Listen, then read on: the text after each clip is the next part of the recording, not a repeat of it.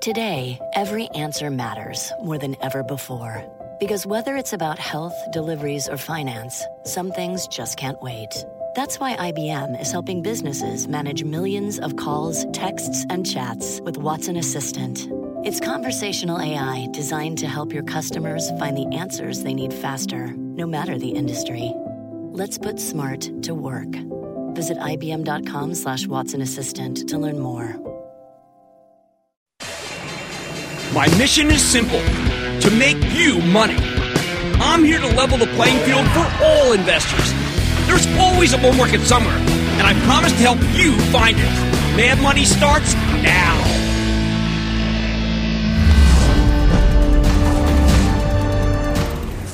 Hey, I'm Cramer. Welcome to Mad Money. Welcome to Cramer. Other people want to make friends? I'm just trying to make you some money. My job is not just to entertain, but to educate, teach, and put days like today in context. Call me, 1-800-743-CNBC. Tweet me, at Jim Cramer. All right, we got a nasty sell-off today, all right? The Dow lost 268 points. S&P declined 0.86%. Probably most important, NASDAQ fell 1.12%. Yep, the worst hit, tech, especially the cloud plays that were roaring higher not that long ago. They were crushed. And the worst part, I don't think that the selling is over. Sell, sell, sell, sell, sell, sell, sell. Yep, anything that helps enterprises harness the power of the cloud had been on fire coming into today's session, along with anything related to streaming content. And that's because of the wildly successful Disney Plus, that new over-the-top service. They've been the big winners for several weeks, ever since NVIDIA and Splunk reported great quarters. Now, though, the whole complex is selling off relentlessly, including the stock of NVIDIA itself. What's driving this newfound weakness, and how long will it last? Isn't that what you want to know? Well, I'm going to walk you through all the reasons so you know what's ahead. First, it's the beginning of a new month, all right? And you know what? In almost every new month, especially after a very big run, we get a period where large funds decide to take something off the table. It's not a dumb idea. Given that no one was expecting this kind of selling, witness the clueless pajama traders as of last night and this morning who were still buying. You have to be wary. You know, it's hard to find the other side of the trade when you're selling. There's so many ETFs that contain these cloud names that it's possible for one or two of them to bring down the whole group. It's ridiculous. It is the tail wagging the dog. But it happens. We've seen it regularly since the software as a service meltdown in April of 2014. Now, you have to be careful because these kinds of moves can be brutal. And more important, they can be longer lasting than the typical dip. You dip buyers focus. In 2014, the whole group got hammered, led by Salesforce, which plunged from $67 to $48. Given that Salesforce reports tomorrow, I recommend proceeding with caution. You know I love this company. In order to know that, I like it when a stock pulls back going into earnings. My first instinct is to say the bar's now gotten lowered. It's been de-risked. But now I worry that it may be rolling over along with the whole cloud cohort, regardless of how well it's doing. And that worries me, even though, again, I'm a big fan of Salesforce. And it is a key position for my charitable trust for a long time. And you can follow along by joining the ActionAlertsPlus.com club, where I'm going to overwhelm you with bulletins just about this situation. Look, the stock of Salesforce has experienced 4 major declines since 2014. 4. You know, and not one of them ended in a day. They were all multi-day or even multi-week shellackings, including the one we saw earlier this year. If you're nimble enough to be a trader, then I actually would lighten up here, then buy it back at a lower level. But for most people, that's a bad piece of advice. I think you should stick with it through the pain, because you never know if you'll be fast enough to actually get back in a better price. Now, the story here is still fantastic. Take a look at print out the story from 2008 to here, and you'll see. You won't even be able to see declines like the one I'm talking about. We just checked in with Salesforce at their big Dreamforce conference 2 weeks ago, and they told an incredible story, but that won't protect the short-term turbulence. Again, it may not. I'm just concerned. I'm concerned because this cloud sell-off looks like the real deal. Remember, it's not the ETF-driven selling, not that it's so heavy. It's that the buying is so thin. Think of ETF selling as being like a machine gun, while single stock buying is more like a bolt-action rifle. The guy with the rifle simply doesn't stand a chance until the machine guns run out of ammo. Typically, that takes 2 or 3 days for the stocks to get low enough that the selling dries up, and it could be like that. There'll be some stocks that will hit a bottom 3 days from now, but I'm just concerned for you. Second negative catalyst. Did you see the stock of Roku today? Now, here's a company that's become the face of cord cutting. Roku's technology lets you stream video over the internet directly to your television. They make it easy to watch something like that Disney Plus I mentioned on a big screen. It's the best way to get your Baby Yoda fix. Now, Roku's been downgraded many times before in the last 3 months. But you know where the stock was always able to bounce back, even intraday, until today, when Morgan Stanley downgraded it to a sell. Heresy. They called the recent rally unsustainable, and that call resonated, which is why that stock plummeted 15% today. When a stock that's withstood endless assaults gets pulverized by a sell recommendation, well, that's a sign of what I call overextension. Some traders believe Roku's the key to this market, believe it or not, meaning they take their cue from the action in this one, and it actually was the proximate cause of today's vicious decline. Third negative catalyst, oh boy, I know you're sick of it, but it's China. Typically, the cloud and streaming stocks don't really react to news about the trade war, but today was an exception. Going into the weekend, there was a widespread belief that we would have a phase 1 trade deal with the Chinese locked down, a deal that might have opened up their markets to some of our software companies. When the Chinese government said that there need to be some rollbacks of the tariffs, though, before we can have serious talks, well, this was taken as a sign that, frankly, they don't care about it anymore. That's right. They don't care about making a deal. Is that true? My understanding is that until President Trump signed this Hong Kong bill, which imposes sanctions on Chinese officials who are responsible for human rights abuses, we basically had a workable deal to stave off the upcoming December trade hikes. Then the Hong Kong bill threw everything out of whack. You might think this has nothing to do with the trade war, but the Chinese view it as an escalation. Now they want the tariffs rolled back, and I think that's very unlikely. Not when the president's actually increasing steel tariffs on Argentina and Brazil, ostensibly because of currency weakness, but really, I think, to prevent them from buying cheap subsidized steel from China and then dumping it here, which is why that was so significant. And that's why the market went down after starting to head up. My guess, the Chinese would rather take their chances and wait for the election next year. If they, in hope that they get a more amenable president like Joe Biden, who's more of a globalist than Trump, I think they're making a mistake. They could just as easily get 4 more years of Trump. Or someone even tougher on China, like Elizabeth Warren, because she's had it with the Chinese despoiling the earth. And no tariff gets rid of that. Once China's in play, we have the usual tech suspects selling off. NVIDIA, we know it needs to close on the Mellanox acquisition to raise numbers. Chinese are blocking it so far. Apple needs the trade talks to go smoothly so they don't get caught in the crossfire. Doesn't really matter about all that with the AirPods. Well, how about that story? The financial technology companies, well, they're all hoping they're going to get a crack at the Chinese market. Of course, China hurt more than just tech. This was a market-wide problem. Boeing seemed to trade in lockstep with the trade talks. And as we get closer to the end of the year, I'm starting to wonder there'll be plenty of people who are thinking, wait a second, how the heck can this company make good on all the payments the airlines are asking for as reparations for the 737 MAX fiasco? Remember, I had Southwest Air on a squawk on the street. They said they owe money. We had American owe money. The stock got hit hard today. I think the Boeing stock may actually be in a rollover phase. My advice. These squalls of selling take multiple days to work through the system. You almost never just get one day. I think the people who are simply taking profits to lock in their gains have too many winners to finish trimming the positions in just one session. The pattern of Salesforce and the other cloud kings is to get hit for at least 3 days, if not longer. I'm betting President Trump's tariff hikes go into effect on December 15th now, which won't be good for the stock market. At the end of the day, we got too complacent. Once we made it through the always tough month of October, investors sometimes get a little giddy, assuming they had nothing left to worry about.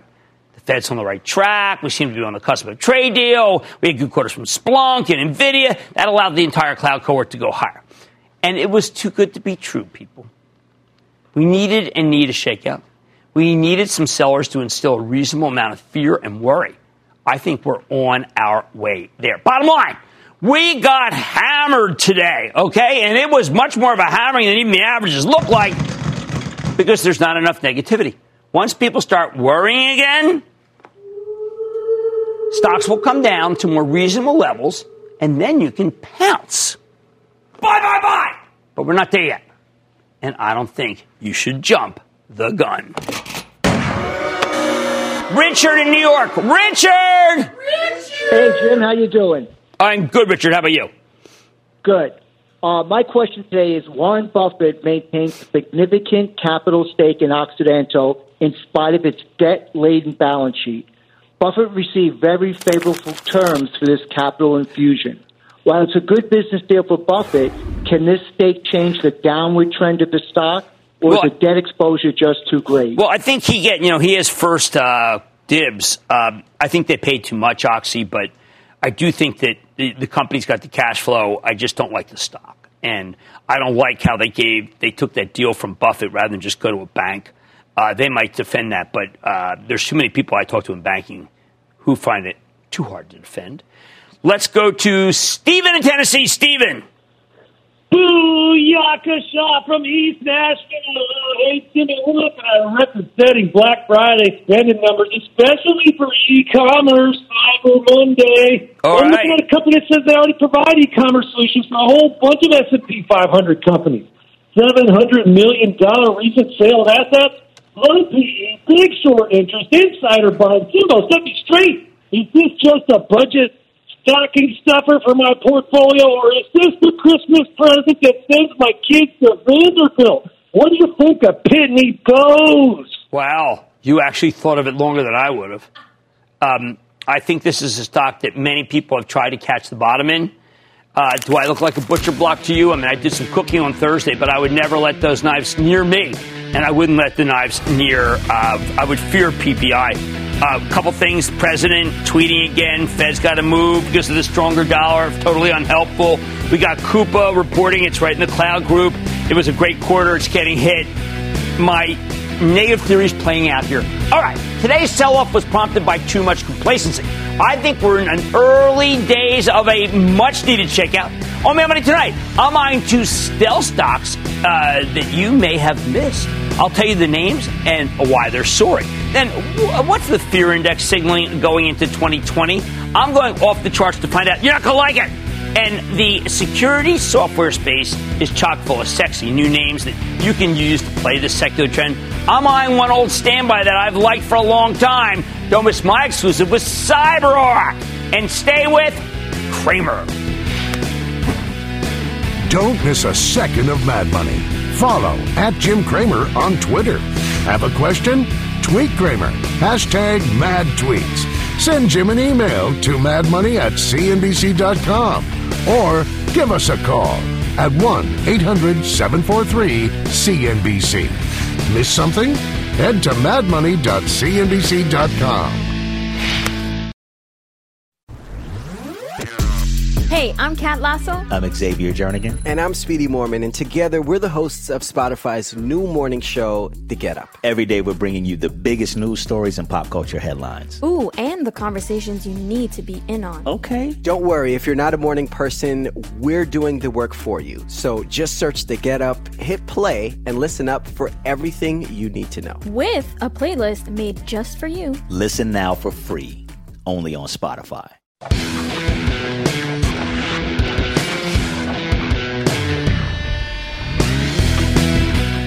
Some rallies are flashy, but others are quiet, happening in dribs and drabs without any focus. I call them stealth moves. The two biggest stealth moves so far lately, JP Morgan and United Health Group. They've been rallying relentlessly since they bottomed September, leading two of the most important sectors in the market higher, the financials and the healthcares. These two names are about as close as it gets these days to blue chip stocks. They're well-run companies with good balance sheets that are the most respected members of their industries. Now, in September, both stocks plummeted, with UNH taking out the $215 level. That occurred when CEO David Wickman unleashed a passionate broadside against the Democratic presidential candidates who want to establish a single-payer system and put his company out of business.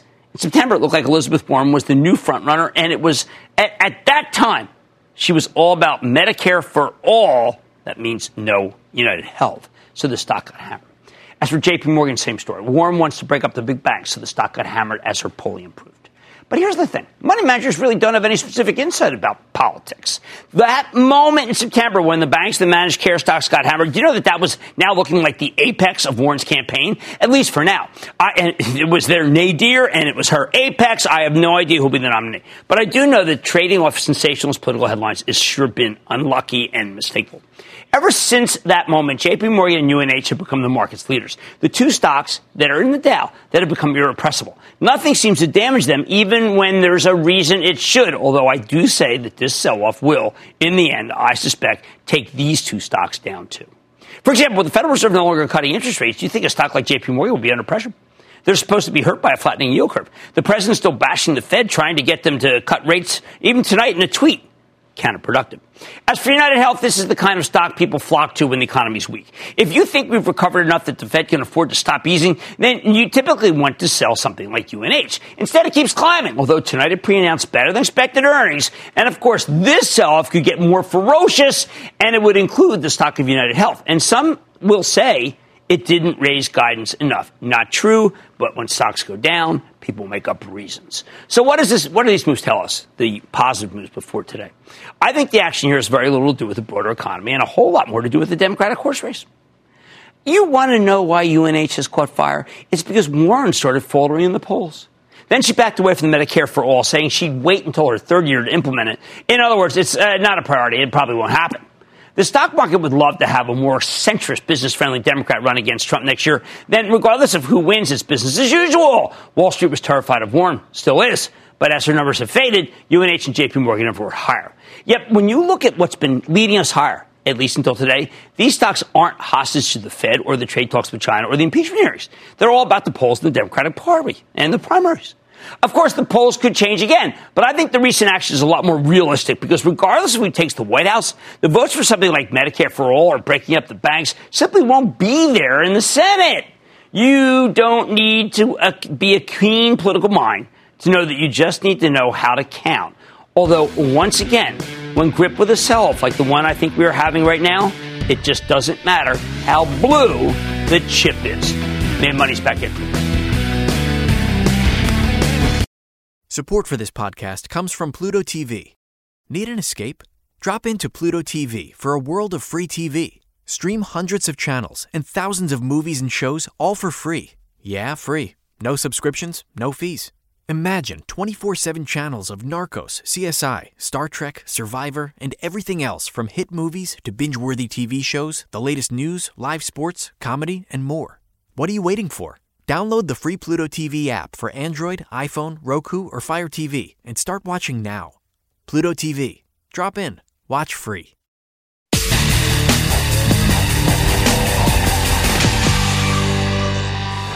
After a rough day like today, we got worried. How worried should we be? We've had a spectacular bull run. Everybody knows that over the past few months. So do we take this day in stride, or is it some sort of garden variety profit taking?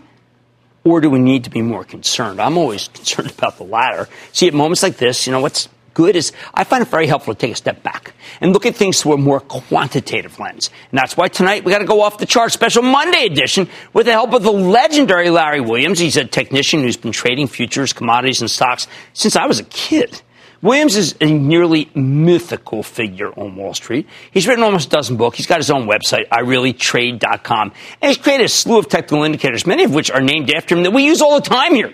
Over the summer, when the market was getting slammed, we checked in with Williams, and he told us the negativity was peaking. He said it was time to go bullish. Wow, he nailed it, as the averages quickly made a remarkable comeback.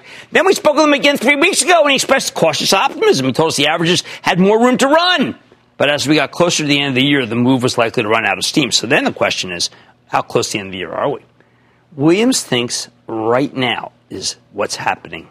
Right now, the decline. He thinks the tide is turning, and it's headed a little ahead of schedule, with investors increasingly turning bearish. And he predicts the bears will have the run of the place, get this, through mid-February. That said, he still thinks we could rebound from these levels, but you know what? He's recommending selling into any strength, even as he's still not backing away from the long-term bull market thesis. Look at this. Let's take a look at the action in the CBOE Volatility Index. That's the fear index, which is it's a gauge that does a great job of reflecting the overall level of terror in the marketplace. When the VIX goes down, that means investors are feeling confident. When it goes up, that's usually a sign of fear. Today, for example, it shot up nearly 17%. This is a remarkable move, and I know I've got some other people working on this, too, that we're going to talk about tomorrow, because I have to tell you, this was very disconcerting to me, and I've got to spend more time on it than usual. Williams likes the VIX because it captures the raw emotions of investors. It gives you a read on the animal spirits of the market. He also believes there's a cycle to volatility, which is why he tries to forecast that cycle based on the VIX's past behavior. And that's the red line in this chart, okay? His VIX forecast, look at this spike, This may sound like he's making stuff up out of whole cloth, but there's a ton of rigor involved in the process. And the VIX forecast is one of the reasons Williams was able to call the bottom in August. Right now, based on the volatility cycle, he's anticipating a sustained upturn in the VIX, which tends to be very bad for the S&P 500. Based on his forecast, the volatility index should keep rising through February 11th, the day after my birthday, not that that's relevant. In other words, investors are starting to turn bearish right here, and Williams expects them to stay that way for the next couple of months. Well, that would be certainly different from what a lot of people are talking about. It's not just the VIX. I want you to take a look at this chart of the S&P 500, where Williams has done the same kind of analysis. Based on his cycle forecast, you'd expect the S&P to peak right about now. The strongest short-term cycle here has lasted for about 80 days, and it suggests the market will be under pressure through the beginning of March. So here we go. Here's where we are. Daunting, isn't it? Look at that. Right here. While these cycles can be very useful for giving you hints about the overall direction of the market, Williams likes to confirm them by digging even deeper into the technicals. I told you this guy's good. For example, why don't you take a look at the short-term chart of the S&P 500 with the dollar index, which measures the strength of the dollar versus a basket of foreign currencies. According to Williams, the dollar index tends to be a good leading indicator of what will happen to stock prices. So he's pushed it forward in time 4 weeks on this chart to illustrate that correlation. While a weak greenback is good for American exporters, near-term weakness in the dollar does seem to foreshadow weakness in the stock market. So here, the black stock market. Okay, he's pulling it forward to show you what's going to happen. And lately, the dollar index has sold off. Now the averages appear to be following suit.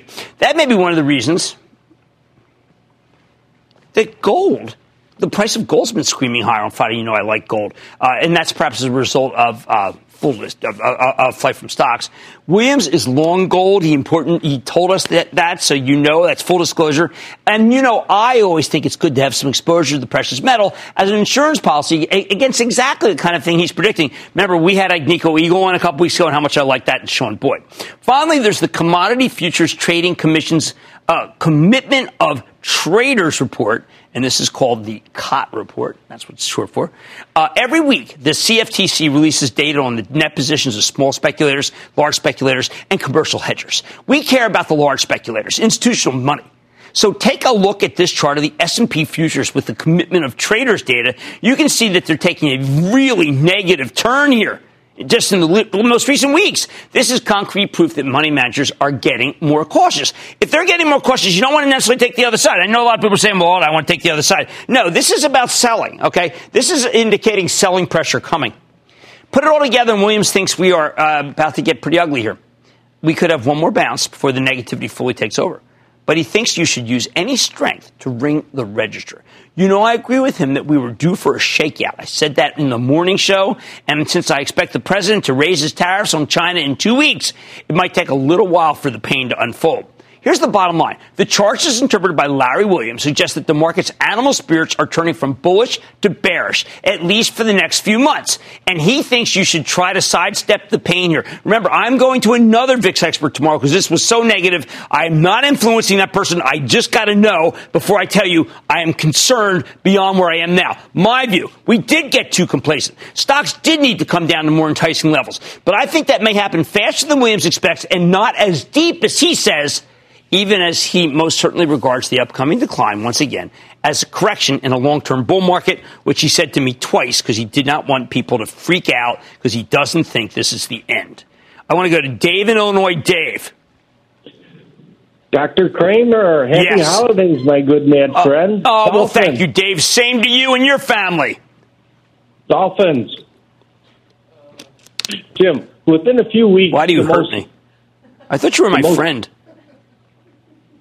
Jim, within a few weeks, the most profitable company on earth will be trading on the Saudi Stock Exchange. Of course, I'm talking about Saudi Aramco. Analysts anticipate it will raise more money on its IPO than current record holder Alibaba at $25 billion, set in 2014. Okay. The U.S. IPO market has been struggling of late with disappointments from Uber and Lyft, Beyond Meat, Zoom Video, and most recently with WeWork. So, Jim, how do you see this historic impending IPO impacting the U.S. IPO market? Dave, it's so weird. They're raising so little money. off the actual deal, even though there's a large size, then I think it's not going to have the impact we thought. I do know they want to diversify away from oil. I think they want a currency to do that. Of course, we got to stay away from this only because we stay away from anything fossil fuel because they're not working. Thank you for calling me doctor. Let's go to Adam. Oh, we're talking about a state, the Nigerian state in Minnesota. Adam. Mr. Cramer. Yes. Booyah from Minnesota. It's a pleasure speaking with you. I was watching your show last week about the bulls, the bears, and with the stock market doing so well, not being a pig. I don't want to be a pig. I want to take some profits. My question is, what do you recommend I do with the profits? So I put them back in the market or into No. Look, we have a club, the ActionAlertsPlus.com club. We have raised about $350,000, which is a lot of money. And what are we doing with that money? Sideline.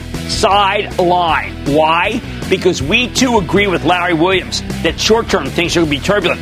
It's just that I think short-term is shorter term than Larry does. But Larry is the king. And I had to tell you what he's thinking. Again, tomorrow, alternative, but maybe the guy agrees with him. That's how concerned I am. I don't want to panic anymore. Market indicators are signaling a degree of investor bearishness that could carry over into the next few months, according to Williams. My take, hey, look, it's about time stocks came down to more attractive levels, but I'm not committing new capital yet unless I take more money out first, and that's for the trust. I can't trade stocks. Much more mad money ahead. Cybersecurity spending is expected to exceed $1 trillion over the next 5 years. As cyber attacks become more prevalent, can a company like CyberArk protect your data and your portfolio from the Russians, from the North Koreans, from the Chinese, all of them trying to disguise each other? I'm going to talk to the CEO. Then it's a company whose shares have more than doubled this year and effectively quintupled since the end of 2017. I'll reveal this under-the-radar name just ahead. And all your calls rapid fire in tonight's edition of the Lightning Round. So stay with Cramer.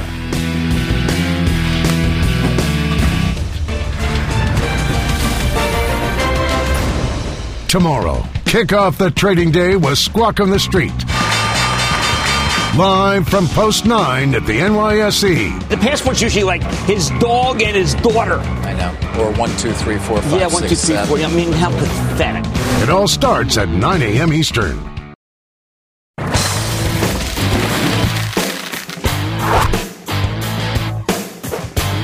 With tech selling off after a magnificent run, what do I do with the cybersecurity plays that have been putting up terrific numbers? Kate Cramer favors CyberArk. That's the Israeli company that protects so-called privileged accounts or administrator accounts that are often targeted by hackers because they hold the keys to the digital kingdom. This stock has been an incredible performer. It's up more than 60% for the year, although its recent track record is kind of turbulent. CyberArk stock peaked at nearly 150 in July, then plummeted to the mid-90s, its lows in October, before rebounding to 120 as of today. Some of that's because Wall Street became more comfortable with these turbocharged growth tech stocks again. Some of it's because the company reported a fabulous quarter about a month ago. So can this thing keep climbing? Let's take a closer look with Udi Mokady. He's the co-founder, chairman, and CEO of CyberArk to get a better read on how his company's doing, where it's headed. Mr. Mokady, welcome back to Mad Money. Good to see you, Udi. Have a seat. Thank you. Okay, so Udi, I get worried because the number of companies that have signed up with you, big Fortune 500 companies, in the last 4 months is so large that I have to feel something's happening. That either your salespeople are doing great, which I'm sure they are, or somebody did something we don't know about, and the word got out that they had to hire you. What is that? What the hell's going on? I think the word is out that privileged access is at the center point of digital transformation and also reducing risk. So we're an enabling technology for companies who want to go fast and enable digital transformation, but also protect against what the hackers are going after. So okay, the word is out. So let's say you got a business and you want to digitize, you want to go to Amazon Web Services. Does that create a particular new hole in your situation? Yeah, it increases the attack surface. Now it's an all-in. If somebody takes over that cloud infrastructure, they have everything. And so there's a nice line between what the cloud provider would do and what our customers would do and protect their own data, their access to that data. I was astonished to see the amount of federal business you're doing. I thought the federal government would have already figured this out. Q3 was a record for global government for us, but definitely here, U.S. federal.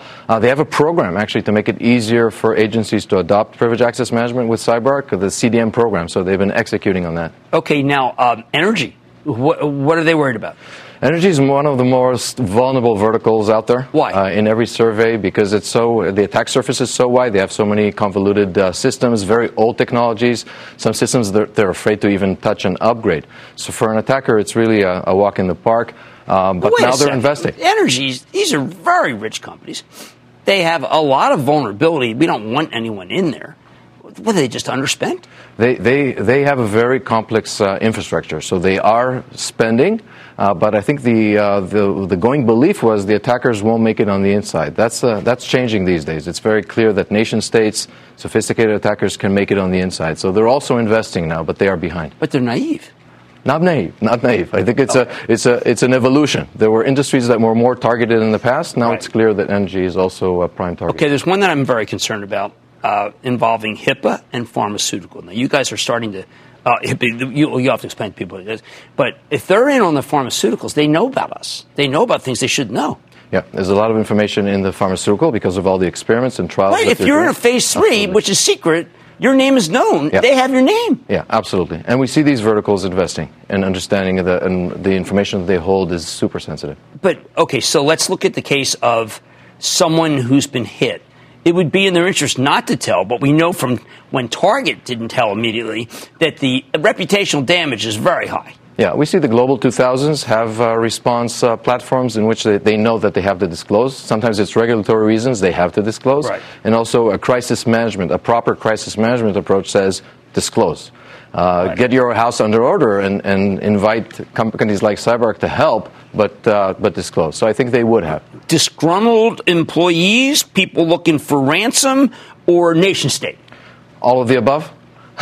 All of the above, and I think the weapons of nation states have also made their way into the hands of criminal organizations and even the amateur type hackers. So all of the above. It's getting harder these days to even know who is the attacker because they're using what's called false flags, where you think it's one country, but it's another country, and it could be even a criminal organization. But we focus on what you can do is proactively protect the infrastructure. Once they're in, can you find it?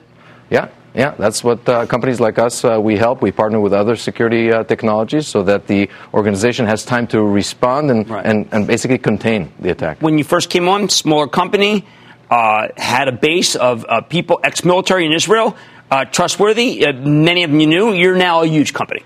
How do you keep a guy who's playing the long game? He works for you for 5 years. He knows all the tricks of the trade, and then he goes after.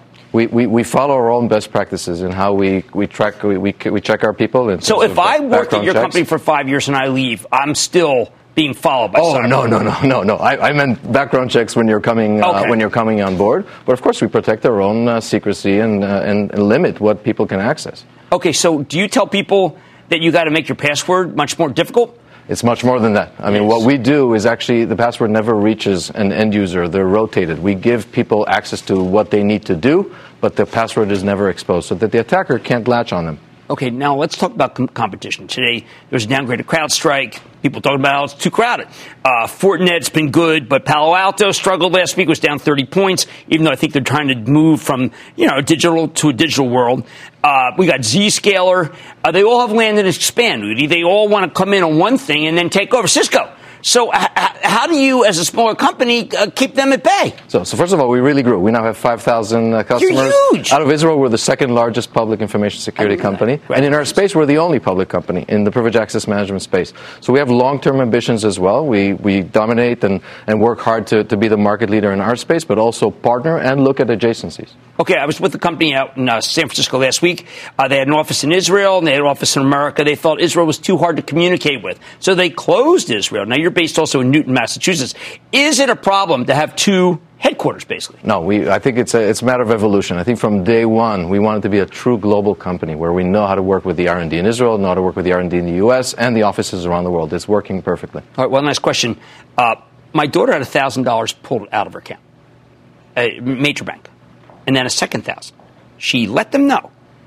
They're negotiating now back. We're starting to see big hacks, huge amount of money, but we don't read about them. Why don't we read about them? It's really out there. But the $1,000 really are the small ones. But not to someone who's 22. Yeah, absolutely. And I think they try to resolve those quickly before they're publicized. Wow, this is incredible. All right, well, that's Udi Mokady, Chairman and CEO of CyberArk Software. If you're not worried about it, I check my balance every day. You should be checking your balance every day. This is too prevalent. And you have to take care of yourself, too. They can't do everything. Mad Money's back after the break.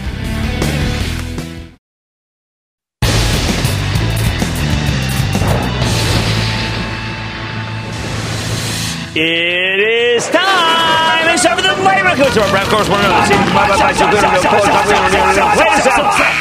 And then the lightning round is over. Are you ready, Ski Daddy? Time for the lightning round. Doug in Nebraska. Doug. Hey, Cramer, a big old Cornhusker booyah for you, Mr. Cramer. We don't get enough Cornhuskers. I'm glad you called. How can I help? Well, hey, I need some information on stock symbol BIIB, Biogen. Yeah, well, there's an Alzheimer's conference later this week. There was an analyst on our network this afternoon who said that Biogen's drug is going to be a bust. And that makes it so that I am concerned because there's no reason to stick your neck out like that unless you kind of know something. Or otherwise, you got egg all over his face. Dave in New York. Dave! Thanks for taking my call, Jim. What do you think of Amgen? It's up about 20% for the year. What do you see in the future? Okay, Amgen did something, and I made, my Chapel Trust made a lot of money with Amgen, but not enough. And that was because we did not think that the market was reacting correctly to the fact that they got Tesla so cheaply. Now, here's the problem. It's now moved up as much as you said. I think if you want to buy Amgen, you're going to chance to be able to buy it at 210, and I would take it because it's a much better company than it was even 6 months ago. Let's go to Austin in Florida. Austin. Happy holidays. Booyah. Oh, that was sweet. Right back. Jim, you got me started in Caterpillar CAT. I've got a good amount of it. What do we do with it? Okay, I think you want to sell some, trade around it if you are a trader, and then buy it back later. Now, why do I say that? Because I don't think Caterpillar's going to have a good quarter, and I am worried about more trade tariffs. So let's do that if you want to be able to make a little money because it's up a lot, and buy it back. Let's go to Randy in Ohio. Randy. Hey, Jim, a biomed hired 2 research firms to test their Impella after an FDA report said they were, not as effective. Turns out they're 22 to 29% more effective and safer than the aortic balloons.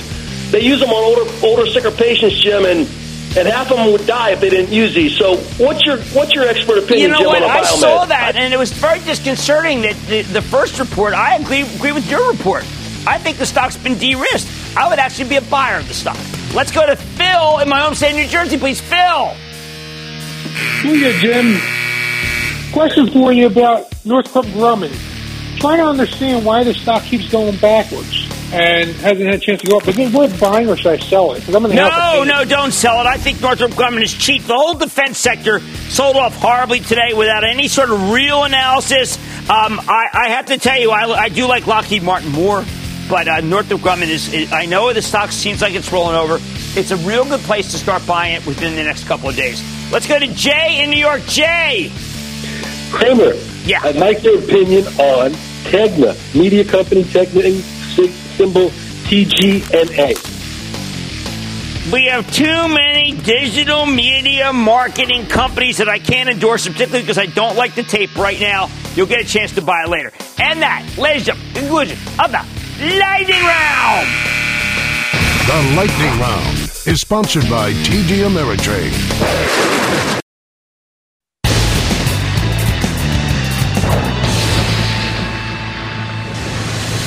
It is time. It's time for the Lightning Round. And then the Lightning Round is over. Are you ready, Ski Daddy? Time for the Lightning Round. Doug in Nebraska. Doug. Hey, Cramer, a big old Cornhusker booyah for you, Mr. Cramer. We don't get enough Cornhuskers. I'm glad you called. How can I help? Well, hey, I need some information on stock symbol BIIB, Biogen. Yeah, well, there's an Alzheimer's conference later this week. There was an analyst on our network this afternoon who said that Biogen's drug is going to be a bust. And that makes it so that I am concerned because there's no reason to stick your neck out like that unless you kind of know something. Or otherwise, you got egg all over his face. Dave in New York. Dave! Thanks for taking my call, Jim. What do you think of Amgen? It's up about 20% for the year. What do you see in the future? Okay, Amgen did something, and I made, my Chapel Trust made a lot of money with Amgen, but not enough. And that was because we did not think that the market was reacting correctly to the fact that they got Tesla so cheaply. Now, here's the problem. It's now moved up as much as you said. I think if you want to buy Amgen, you're going to chance to be able to buy it at 210, and I would take it because it's a much better company than it was even 6 months ago. Let's go to Austin in Florida. Austin. Happy holidays. Booyah. Oh, that that was sweet. Right back. Jim, you got me started in Caterpillar CAT. I've got a good amount of it. What do we do with it? Okay, I think you want to sell some, trade around it if you are a trader, and then buy it back later. Now, why do I say that? Because I don't think Caterpillar's going to have a good quarter, and I am worried about more trade tariffs. So let's do that if you want to be able to make a little money because it's up a lot, and buy it back. Let's go to Randy in Ohio. Randy. Hey, Jim, a biomed hired 2 research firms to test their Impella after a FDA report said they were, not as effective. Turns out they're 22 to 29% more effective and safer than the aortic balloons. They use them on older, sicker patients, Jim, and half of them would die if they didn't use these. So what's your expert opinion, Jim, on a biomed? I saw that, and it was very disconcerting that the first report, I agree with your report. I think the stock's been de-risked. I would actually be a buyer of the stock. Let's go to Phil in my home state of New Jersey, please. Phil. Booyah, Jim. Question for you about Northrop Grumman. Trying to understand why the stock keeps going backwards and hasn't had a chance to go up. Is it worth buying or should I sell it? No, don't sell it. I think Northrop Grumman is cheap. The whole defense sector sold off horribly today without any sort of real analysis. I have to tell you, I do like Lockheed Martin more. But Northrop Grumman is, I know the stock seems like it's rolling over. It's a real good place to start buying it within the next couple of days. Let's go to Jay in New York. Jay. Cramer. Yeah. I'd like your opinion on Tegna, media company Tegna, symbol TGNA. We have too many digital media marketing companies that I can't endorse, particularly because I don't like the tape right now. You'll get a chance to buy it later. And that, ladies and gentlemen, conclusion of the Lightning Round. The Lightning Round is sponsored by TD Ameritrade.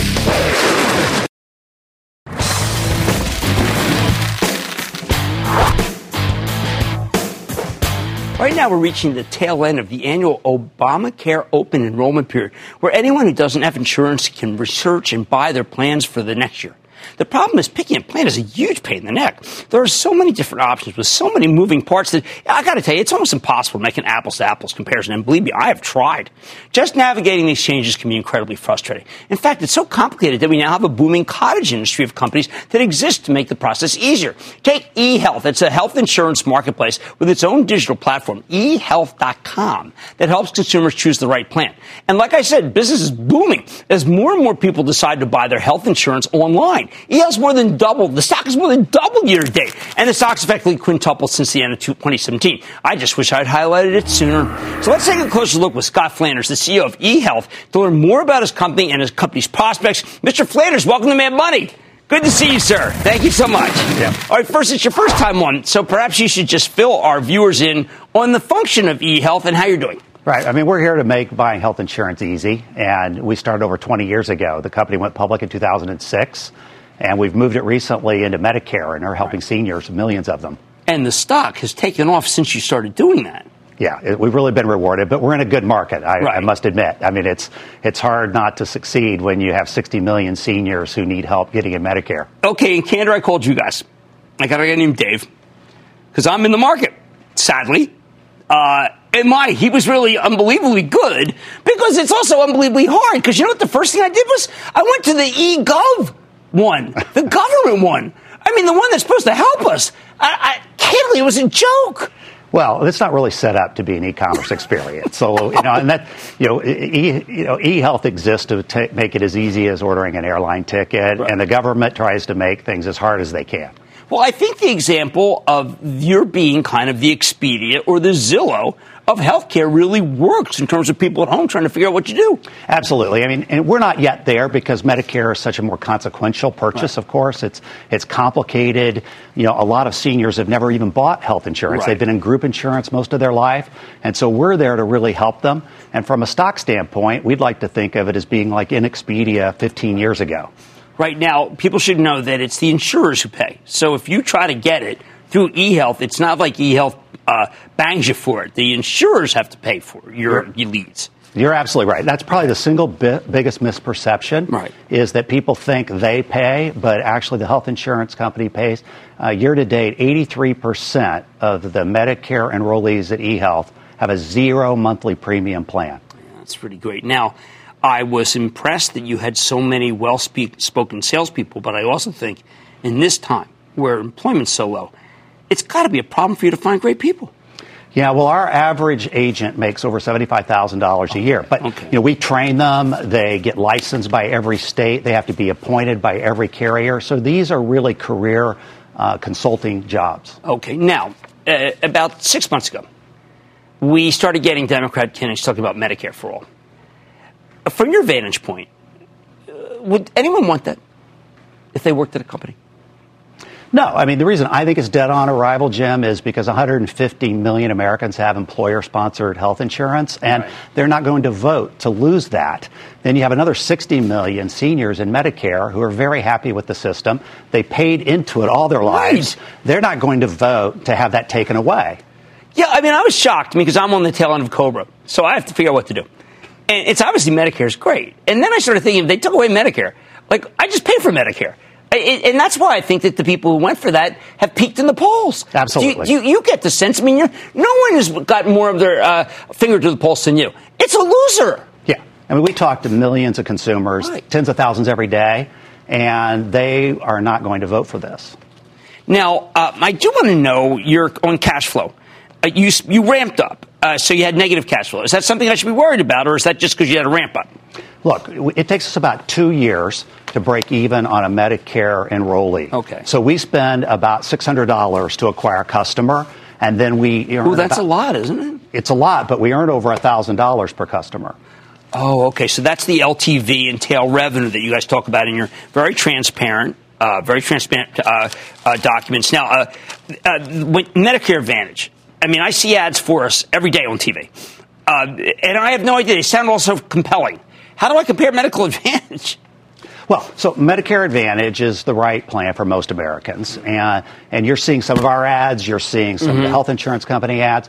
What differentiates our model is we enable you to compare Humana against Aetna against United, whereas if you just call one of the health insurance companies, they'll only be able to sell you their plan. But, okay, so I'm going to play devil's advocate. I watched the Humana ad earlier today. They said it was the best. Humana's a great plan, and it's right for many millions of Americans. Okay, so it matters what you want. It matters who is your primary care physician, what are your medications, what specialists do you see. It's endlessly complicated. This is a statistic you won't believe. Only 1 out of 10 Americans are in the exact right Medicare plan. Well, that's preposterous. How could the government allow that? Well, it's very complicated. A lot of the problem is making sure that when you're talking to the senior on the phone, that you extract all that information from them. So which doctors do they see? Which specialists do they see? Which pharmacy do they go to? What hospital provider do they want to go to? What medications are they on? All right. Now, I had the misfortune, my daughter, who's since moved, was in a very bad zip code in Oregon, and no one wrote insurance for her. Had I called you, would I have any luck? Well, if there's no policies, there's not much we can do. And it is done on a county-by-county basis. It is. So she was in a county that, unfortunately, had a lot of Native Americans who had pre-existing. Yes. So no one would write. What do you say to people who can't get insurance because of what county they're in? So what I would say is the Affordable Care Act was good for tens of millions of people. Yeah. And it also raised the cost for millions of people who make too much money to qualify for a subsidy. And then there are counties where they're just completely without insurance. But it is better. The story is better over the last 2 years, and far more insurers are in the market this year than there were last year for ACA. Okay, I want to compliment you for not being political. You just told it straight, and that's what we need. Okay? And you're very helpful. And when I call, I mean, it could have been a bad experience. I just tried a guy on Sunday. He was terrific. I want to thank you very much. Okay, that's Scott Flanders, CEO of eHealth, EHTH. I've got to tell you, if you want to know why the stock's going up, just try to get this stuff without looking at these things. Thank you so much. Thank you. Appreciate it. Stay with Cramer.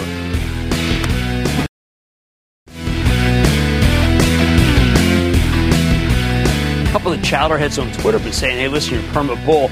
Hardly. I am concerned about this market. As a matter of fact, my Travel Trust has raised a huge amount of money. You know that if you belong to the club.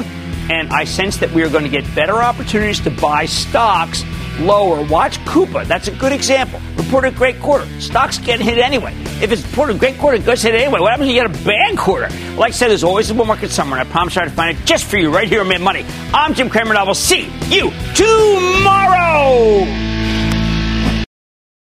1980s New York. 5 titans redefined the American dream. Helmsley, Boesky, Gotti, Trump, Giuliani. Greed was good, and they wanted it all. Empires of New York, narrated by Paul Giamatti. Series premiere November 29th at 8 Eastern, only on CNBC TV.